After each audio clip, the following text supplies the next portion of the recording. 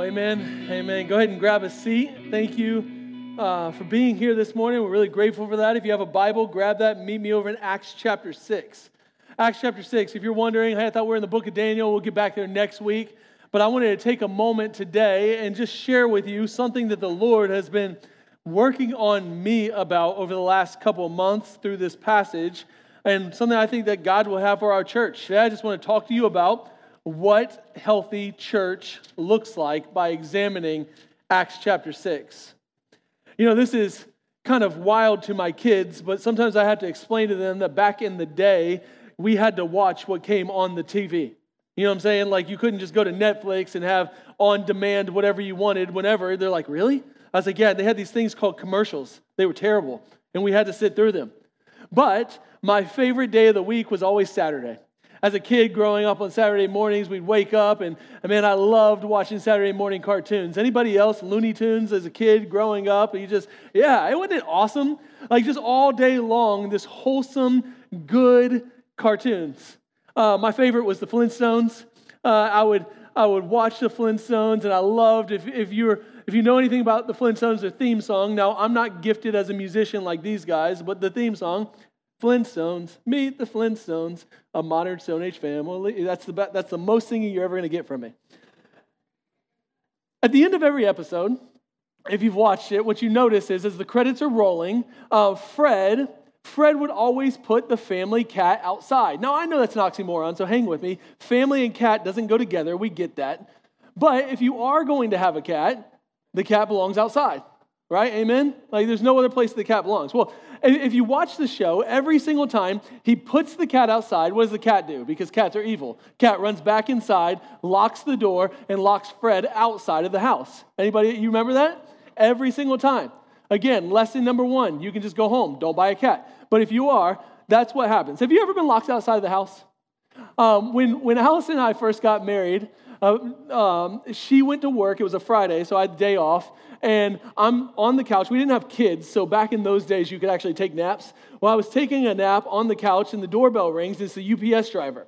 Because we didn't have kids, we were dumb enough to get dogs, thinking there's no responsibilities there. So we had these two little dogs, and they were wild, like absolutely wild. So I go outside, I'm trying to squeeze myself out the door so they don't kill the UPS driver, and I don't even have a shirt on. Like I just woke up, I'm half asleep, and I close the door behind me, and the dog jumps up and somehow latches the deadbolt on the door, and I'm standing outside with like shorts on, no shoes, no shirt, no phone, and I had to sit out there for 2.5 hours waiting for Allison to get home from work to let me into the house. Y'all, I was thinking, how am I going to murder these dogs? Is the only thing that came over my mind for the next 2 hours.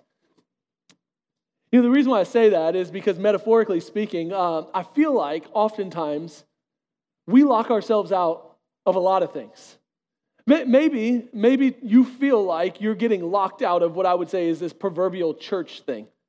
For a lot of us, if we're not careful, what we'll end up doing, and I want to show you this today, is we lock ourselves out of the power and the presence of God because we trade in strategy and growth, and we trade in God's power for the next strategy and growth session. Maybe for you feel like, honestly, you just don't fit in. Like you don't fit into the culture, you don't fit into the church, and you feel like oftentimes you show up to this place and you're getting locked out of what should be the church because you live in this present reality where you walk in and nobody seems to look or act like you. Did you know that theologically speaking, you can have 100% access to the presence and power of God and yet lock yourself out from actually experiencing it? Like, it's not a contradiction to say this, that you can have access to all the power of God, and yet you never access the power of God. Tim Keller, he tells this story about when he was in his first church in Pennsylvania. He said he would do these house visits, and there was this one older lady that her house was dilapidated, it was a mess, and it was falling apart. He said it got so bad that she would get deathly ill every single winter because the walls were so thin that it couldn't keep the heat in. He said one day she ended up having the house condemned, and she had to leave, and he was like, I felt awful for her. She didn't have any of the resources necessary to take care of her house. Then he said one of the church members came up and he said, you realize that she's filthy rich, right? And he's so confused by that. He walked up to her and he says, what are you doing? Like, you have the resources in order to take care of this. Why aren't you using them? Her response was, well, you never know what's going to happen in the future, so I don't want to spend the resources on this whenever it could be catastrophic later. Y'all, she had access to all the money necessary to fix the house, and she wasn't using it. In the same way, in the Christian life, I feel like many of us are in danger of being spiritually bankrupt, not because we don't have access to all the spiritual power in the presence of God, but we lock ourselves out of what's available to us by never accessing it. Today I want to show you that there is power in the church and there's power in God's presence in your life if you will position yourself in such a way to receive it. There are practical things that we can do in order to make God's presence known in this church and in the world. So here's the big idea for today. If we will lean into a few simple things that God has called the church to do, we would see an awakening both in our spiritual lives and in the church. But if we don't, we'll continue to lock ourselves out to the most incredible resource in the entire world. So Acts chapter 6, here's how it begins in verse 1. Now in these days, when the disciples were increasing in number, a complaint by the Hellenists arose against the Hebrews because their widows were being neglected in the daily distribution. Now, we're jumping into the middle of a story, so let me rewind the script and fill in the blanks for you and set the table so you know what's going on. If you didn't know this, the book of Luke, the Gospel of Luke, and the book of Acts is one book written by the same author. Actually, in Greek, they don't have two separate books. It's one book. And what you're seeing is in the book of Luke, Jesus is just risen from the dead. The book of Acts starts, Acts chapter 1. The disciples, they go back to Jerusalem for 40 days until the ascension where Jesus raises and goes into heaven. At that point, Acts chapter 1, it says that they were filled with the Holy Spirit, and Jesus tells them, you will be my witnesses in Jerusalem, Judea, and to the ends of the earth. By the way, if you never knew this, we are the ends of the earth. So if you get Israel in the center, actually the gospel has gone out to the ends of the earth, and now it's starting to go back. It's really beautiful. Acts chapter 2 happens. And the disciples, they begin to speak the gospel in all these different languages of the people who have come to Jerusalem. I need you to get this because it's super important. God sent the nations to Jerusalem for the Passover, and then he spoke the gospel in their ethnic languages, and the gospel goes forward throughout the entire world. It was so miraculous that people couldn't even wrap their minds around it. They came up to Peter, and they're like, what is going on? They even accused them of being drunk. Now, what I love is Peter's response. He's like, brothers, they're not drunk. It's only noon. You go back and read it, Acts chapter 2. He's like, if it was 5 p.m., totally get what you're saying. But it's 12 o'clock. They're not. So the gospel, it begins to go forward through these ordinary people. Now watch this. The greatest church planting movement in the history of the world did not happen by the apostles. You got to understand this. They came to Jerusalem, they were filled with the Spirit of God, and they went back to their hometowns because the church is an army, not an audience. The way that the church is supposed to function is by facilitating this movement. And what you need to understand is this, is that the staff was never meant to be the movement. It was supposed to be ordinary people filled with an extraordinary spirit that goes back to the world with the gospel to their spheres of life. It's interesting to me, if you actually go read the book of Acts, Paul, the greatest missionary to ever live, every time he goes to these new cities, it says that he's met by the brothers. Who are the brothers? They're the believers from Acts chapter 2 who heard the gospel, took it back to their cities, and started church planting movements. Y'all, that means that you have a place in God's mission. You get that, right? That means that God wants to use the church, meaning all of us, to take this thing and spread it throughout the world. And what you'll see is that thousands upon thousands of people, if you go from Acts chapter 1 to Acts chapter 6, thousands upon thousands of people came to faith, and it wasn't because they hired a bunch of Christians to do it. It's because the Spirit of God worked through them. Peter, in Acts chapter 5, Peter, this same guy who was scared to death by a middle school girl and ran away from Jesus, is standing before the council that killed Jesus, and he's preaching the gospel, and they beat him, and they tell him to stop, and listen to what he says. He goes, I must obey God, not man, so you guys do whatever you want to do. This is the same Peter. And it says that he went away rejoicing because he was counted worthy to suffer dishonor for Jesus. That's the backdrop. going into Acts chapter 6. Now read it again, okay? Now in these days, that's those days, when the disciples were increasing in number, thousands of them were coming into faith, a complaint by the Hellenists arose against the Hebrews because their widows were being neglected in the daily distribution. Take note of this. Growing pains always hurt. Growing pains always hurt. See, when the church started growing, it started growing with all different kinds of people. And those people had wildly different beliefs about how the world should function. They tend to have different points of view on different things. Now let me say this. Mature, growing, healthy churches should have people on the maturation spectrum. Here's what I'm saying. You should have people in a healthy church who are wildly mature in their discipleship process. And you should have people who are wildly immature in their discipleship process. That's the only way that you can have a healthy church. Now, let me say this. When those two people come together, it's messy, okay? It's messy. Because the people who are wildly mature in their discipleship tend to forget what it was like to be those people that are wildly immature. What we need to understand is that God calls us to do this thing together, which means it's going to take a lot of people from a lot of different backgrounds that see the world differently coming together in this thing called church. These two groups, they were Jewish background believers, okay? And they couldn't have been any more different. You think about it like this. These Hellenists were Greek-speaking Jews. They came from a Greek-speaking Mediterranean background.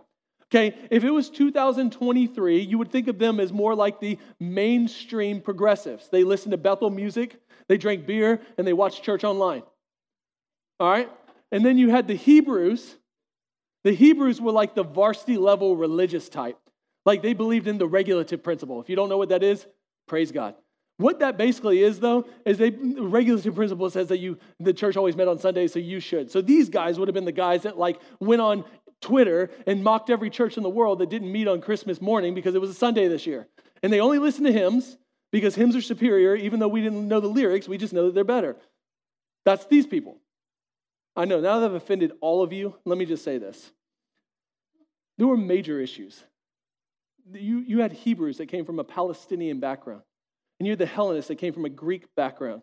They wouldn't even worship together. They had their own temples. And the gospel had begun to transform their lives in such a way that they came together. Okay? Here's the deal.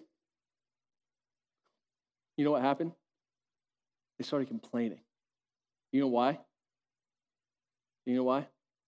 Because when churches come together, it's messy. Here's what Satan wants you to believe.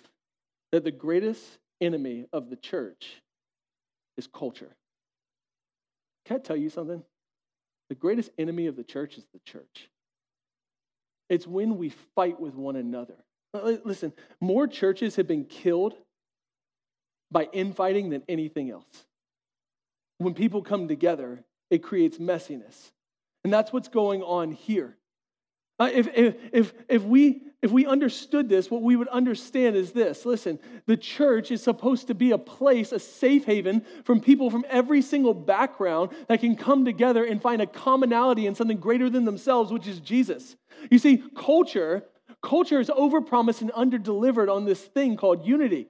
They've told you that they can make it work, that people from every culture can come together, but the reality is it's just not happening. And the church is supposed to point to the world to say it can happen, and it's supposed to happen here. If the last 15 years has taught us anything, is that there's still huge cultural and racial divides in this world. And listen, racism is not just a Southern issue. It's not just an American issue. It is a human issue, and it's happening everywhere. I lived in Chicago, and I'm just going to tell you, the way that we dealt with racist issues is that the white people lived on one side of town, the black people lived on the other side of town. They never dealt with one another. That's not the way that God's church is supposed to be. The gospel is supposed to be the bridge that's powerful enough to unite people from different backgrounds. But listen to me, it's not easy. And Acts chapter 6 is going to show you that it is not easy. As soon as the church started reaching people from different backgrounds, they started fighting with one another. The Hellenists, right? The Hellenists, these Greek-speaking widows, they probably migrated over to Jerusalem to live out their last days so the church could take care of them because that's what God's church was supposed to do. And yet, The church neglected their benevolence and they marginalized the marginalized group. Verse 2, look what happens. And the 12, that's the 12 apostles, summoned the full number of disciples. I love that. If you underline words in your Bible, the full number. Do you know what that means? That means that every single ethnic group was represented in this conversation. It wasn't like they were passing down something to the marginalized group. No, they invited everybody to the table for equal representation. So they brought them together, and listen what they said. The disciples said, "It's not right that we should give up preaching the word of God to serve tables. Therefore, brothers, pick out from among you 7 men of good repute, full of the Spirit and wisdom, whom we will appoint to this duty. But we will devote ourselves to prayer and the ministry of the word." Here's the next thing. Healthy churches unlock the power of God when they operate within their calling. I want you to notice this. The apostles said that it's not right, or a better translation would be, it's not appropriate for us to give up the preaching of the word and prayer to do this. Now, it's not that they didn't serve, but watch this. When the leadership does everything, you stifle the growth of building up leaders within the church. So they understood, we have a role, we have a calling, and so do you. And if you put everything on us, then there's going to be a cog in the system. We need to be doing this together. See, the apostles understood, though, that their calling, their primary calling, was to preach the word and to pray. It didn't mean that they didn't serve, but it meant that their functional time needed to be given primarily to this, and the only way to do that would be to raise up leaders from within to carry out the mission of the church together. So let's talk a bit about calling. I want to be practical today. Jim Collins said this about calling. He gave to me a helpful grid. He says, here's how you should serve. He says, first, you should serve with your heart. Think your passion. You know, when you're passionate about something, like God does amazing things. Now let me say this, and I'll say this in a little bit. You should just be passionate about what God's passionate about. So serve with your passions. And then he says, serve with your hands. Think your skills. And then, listen to this. He says, serve where there is a need. Serve where there is a need. Acts chapter 6, there was a need. The need was to take care of the widows. I'm sure that there were people that thought, man, that's my calling. I'm sure there were other people who are like, you know what? I'm just called to what God has called me to do. So whatever that is. Did you know, statistically speaking, there's a group called the Barna Group. And they do all these church stats. And they said that the average person will make a decision on whether or not they'll come back to a church 70% of the time within the first 10 minutes of being there. You know what that tells me? They're not making a decision based on me. They're making a decision based on you. Listen, when they walk into that door, they're making a decision, man, is there a community of people that want to be here? Are my kids safe whenever I check them in? Is there a smiling face? Did anybody engage with me? Do you know how many stories I've been told by people, and this is not hyperbolic, that has told me, I was never coming back to church. Every time I went, I showed up, nobody ever talked to me. And I told God that this is the last time I'm going. Last time I'm going. And if nobody talks to me, I'm never coming back. Then they came and their experience was completely altered because one of you came to them and just said hi. Talking to another friend who, him and his wife were going to get divorced because on Saturday, she came home early from a work trip. You can fill in the gaps of what happened next. She said they'd never gone to church before. She said, you know what? If you want any chance of this marriage lasting, we're going. They showed up the next day, and they both got saved. And now, 20 years later, he's a pastor sharing the gospel with people because somebody walked up to him and said hi and brought him into a church. Now, don't underestimate the power that happens when we live within this calling of serving one another. See, we serve one another because love is the glue that binds people to the gospel. The gospel changes their hearts, but you have an important place in this story. And the only way that this was possible is when they operated within their giftings. The apostles were called to prayer in the word. Now, in Greek, I know most of us don't know Greek, but in Greek there's a definite article in front of prayer and the word. It should say, if you're reading it, we just don't read it this way in English, they gave themselves to the prayer and the word. They were both the ministries of the church. See, it wasn't like prayer was a means to an end so somebody could come up and speak. It was the ministry. They understood that without God, nothing happened. They needed God's glory and they needed his power in their lives, and they needed to devote themselves to these two things. It was like the wings that gave flight to the presence of God in the church. So they devoted themselves to this. And as they gave themselves to teaching the scriptures, they said, let's do this together. Because here's the reality. People don't need a pep talk for Jesus. They need Jesus. We need the word of God.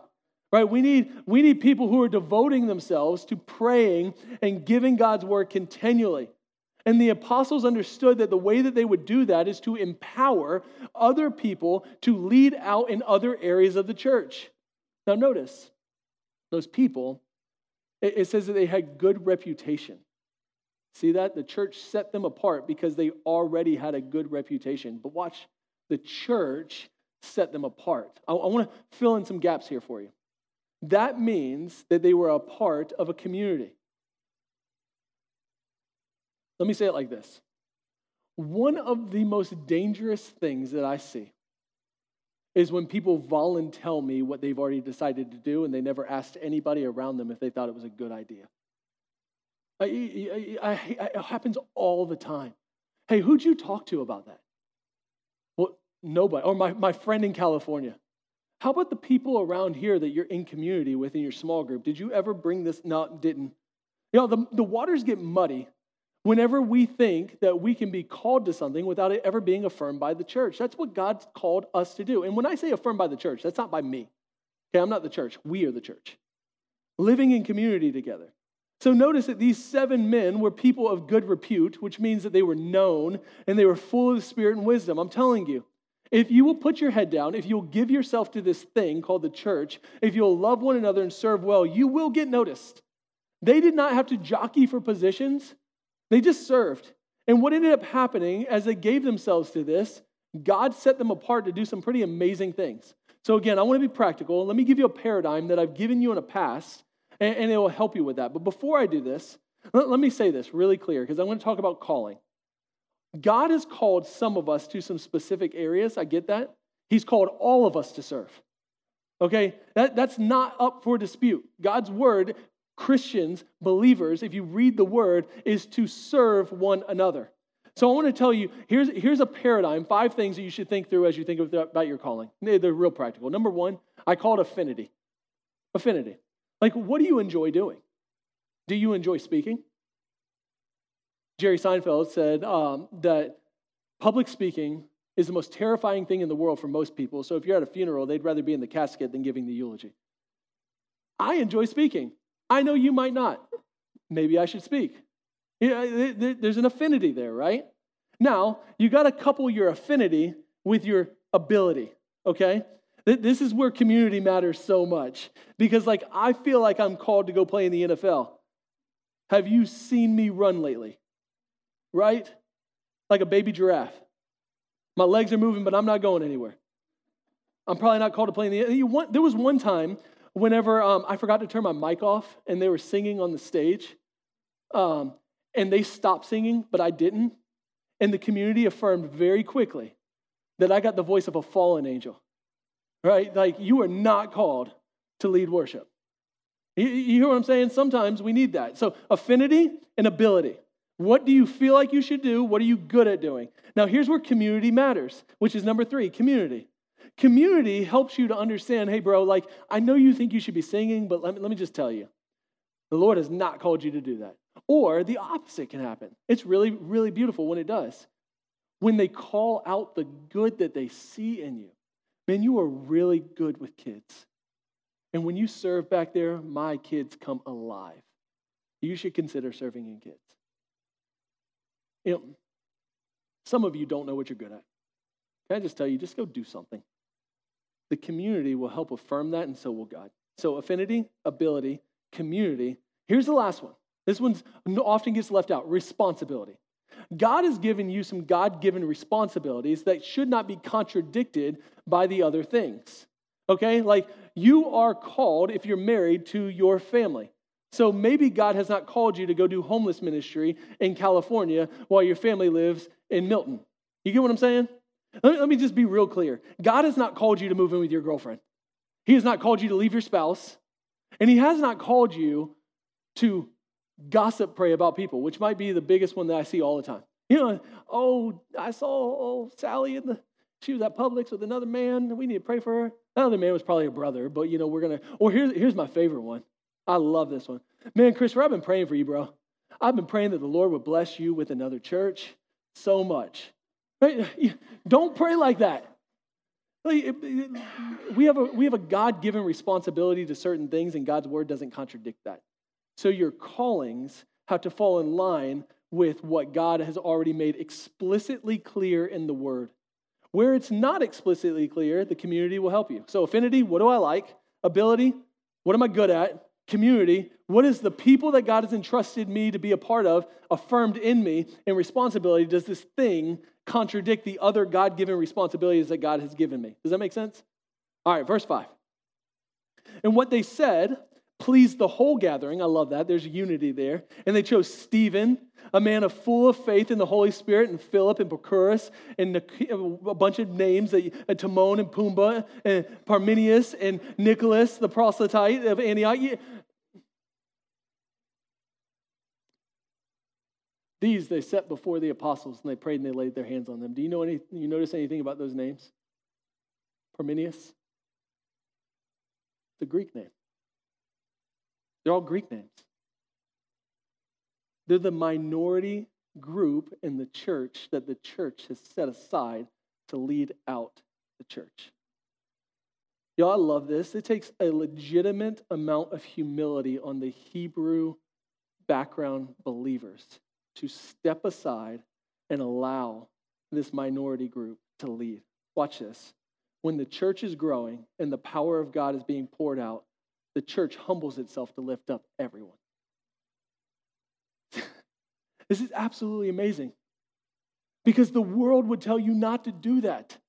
This is the American dream in our world, is to build your kingdom at the expense of everybody else. My kingdom come on earth as it is in heaven, except for God's kingdom says, no, thy kingdom come, thy will be done. If you want to see God's kingdom grow, if you want to see the power of the church explode, it's demonstrated whenever you look at people and you don't look at them based on their abilities, their skin color, or their accomplishments. You say that God has qualified you based on your character more than anything.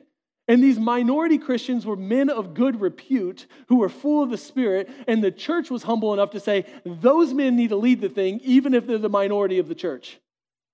God's kingdom is about expanding with people from different ethnic backgrounds, because Jesus' vision from the church, if you remember in Revelation chapter 7, is that people from every tribe, tongue, and nation would stand around the throne room of God, worshiping him, accomplishing what this world has overpromised and cannot deliver on.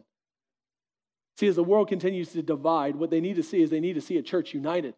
They need to see that the church is a safe space for people of different backgrounds. Watch this. They need to see a church that's about unity, not uniformity. You hear me? There's something different there. Uniformity is not about sameness. Uniformity is about oneness. Write that down. Unity is about getting after oneness, not sameness. Okay? God is after uniformity. God's after unity, not uniformity. Dr. Tony Evans, I love the way he says it. He says, peace does not mean that you won't have problems. Peace means the problems won't have you. The church had problems. It's always messy. But they were willing to humble themselves, and they were willing to have a unity that was beyond their ego. And because they did that, the church expanded even more. By the way, if you keep reading Acts chapter 6 and 7, Stephen, the guy that's listed first, he gives one of the most important sermons in the entire Bible, and it's the longest sermon recorded in the book of Acts. Do you know why that's important? Because Stephen had major skills. He's the guy that should have been on the platform preaching, but Stephen recognized that the greatest need in the church was for him to go serve the widows instead. He wasn't jockeying for a position, a power. He was like, man, whatever you need, I'll go do it.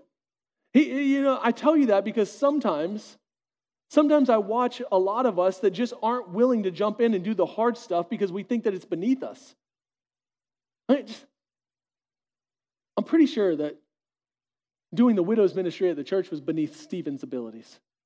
I'm pretty sure that taking off your outer garment, getting down on your knees, and washing the feet of your enemy was beneath Jesus' abilities too. But their serving changed the world. The way that the early church grew and expanded was by serving one another. What if the thing that's holding us back from experiencing an awakening of the presence of God in the church is our ego? Like it's just really hard because we want to have the mic, or we want to have a seat at the table. We want to be the people who want to make the decisions. But what if God's just like, hey, why don't you just show up on Sundays? Why don't you just do something, hold a door, and serve the people around you? And if you're in the majority culture, which 99% of us are in here, let me just ask you the question. Would you be willing to let the minority culture lead? And I know the church answers yes. But all statistics show that that's not true. All statistics show that what we really want is a multicolored church with a singular culture, not a multicultural church. But I'm just telling you, God's glory shines through when people from different cultures come together, and it's very uncomfortable, but it's beautiful because you get to see the multidimensional, gorgeous beauty of God in this world through one another. And the world needs to see it.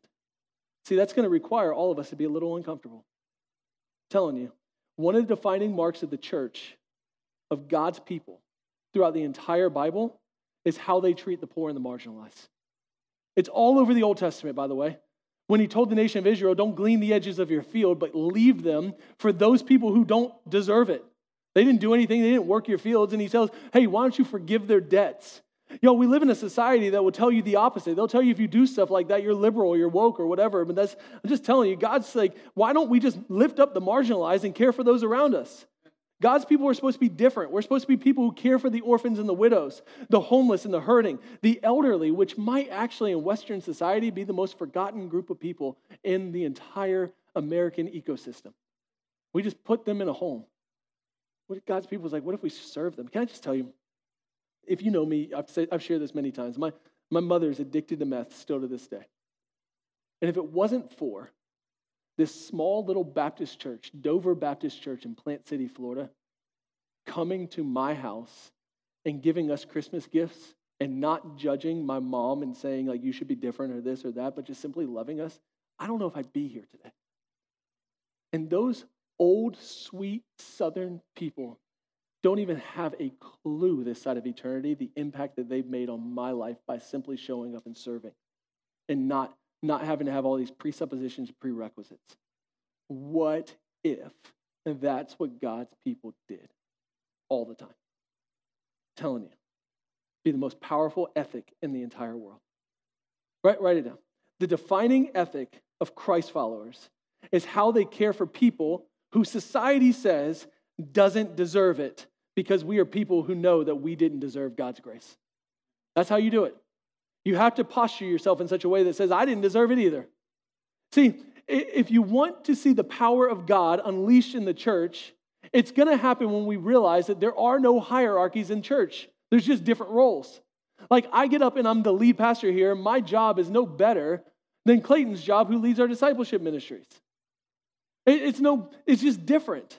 It's no better than the people in the production team or the connections team, or if you lead a small group, or if you serve in City Kids, which I understand that it is challenging to serve back there, but I'm telling you, my kids know more about Jesus because the people who sacrificially go back there and teach them the scriptures.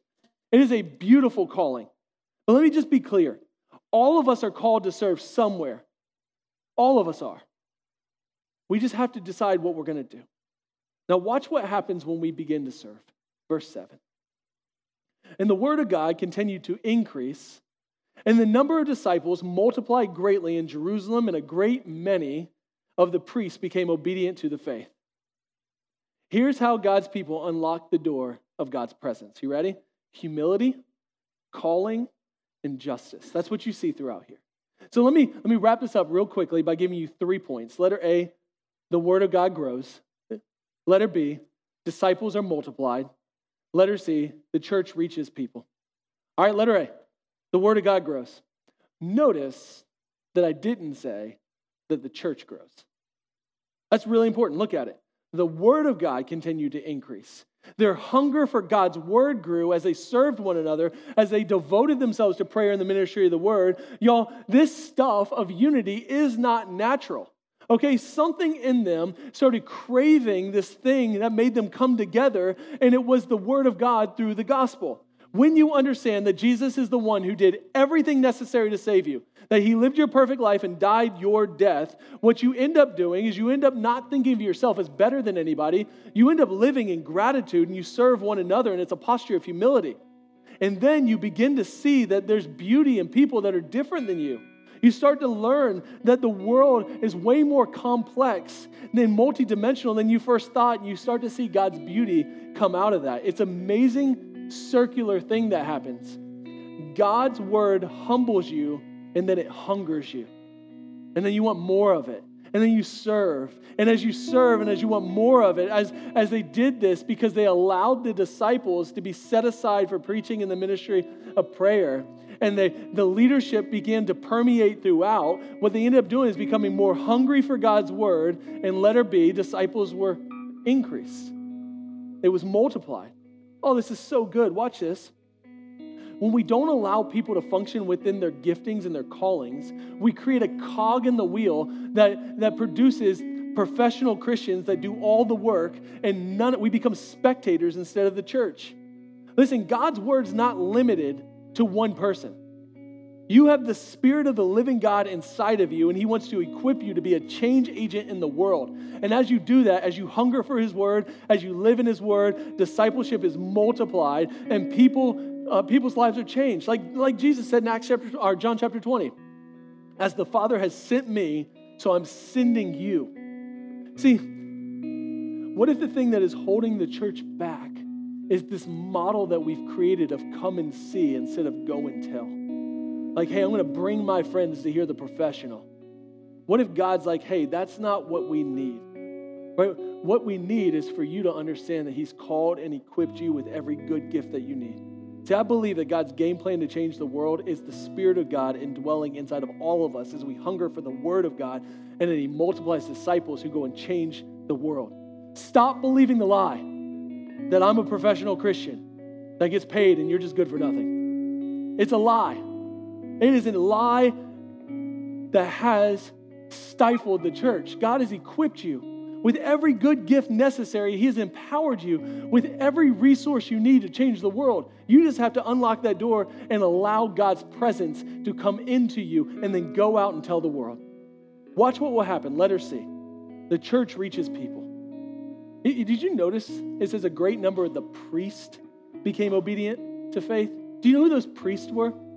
They were the professional religious Christians trying to kill Christianity. Let me say that differently. They're the professional religious people, I wouldn't say Christians, people trying to kill Christianity. They were the people that stopped Jesus.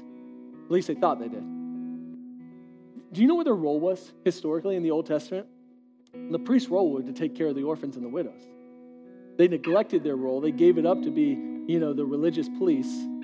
And then they watched as all these people filled with the Spirit of God started serving one another. Do you know what happened? They started coming to faith. The antagonistic people of the world started coming to faith. Listen to me. There's a good lesson here.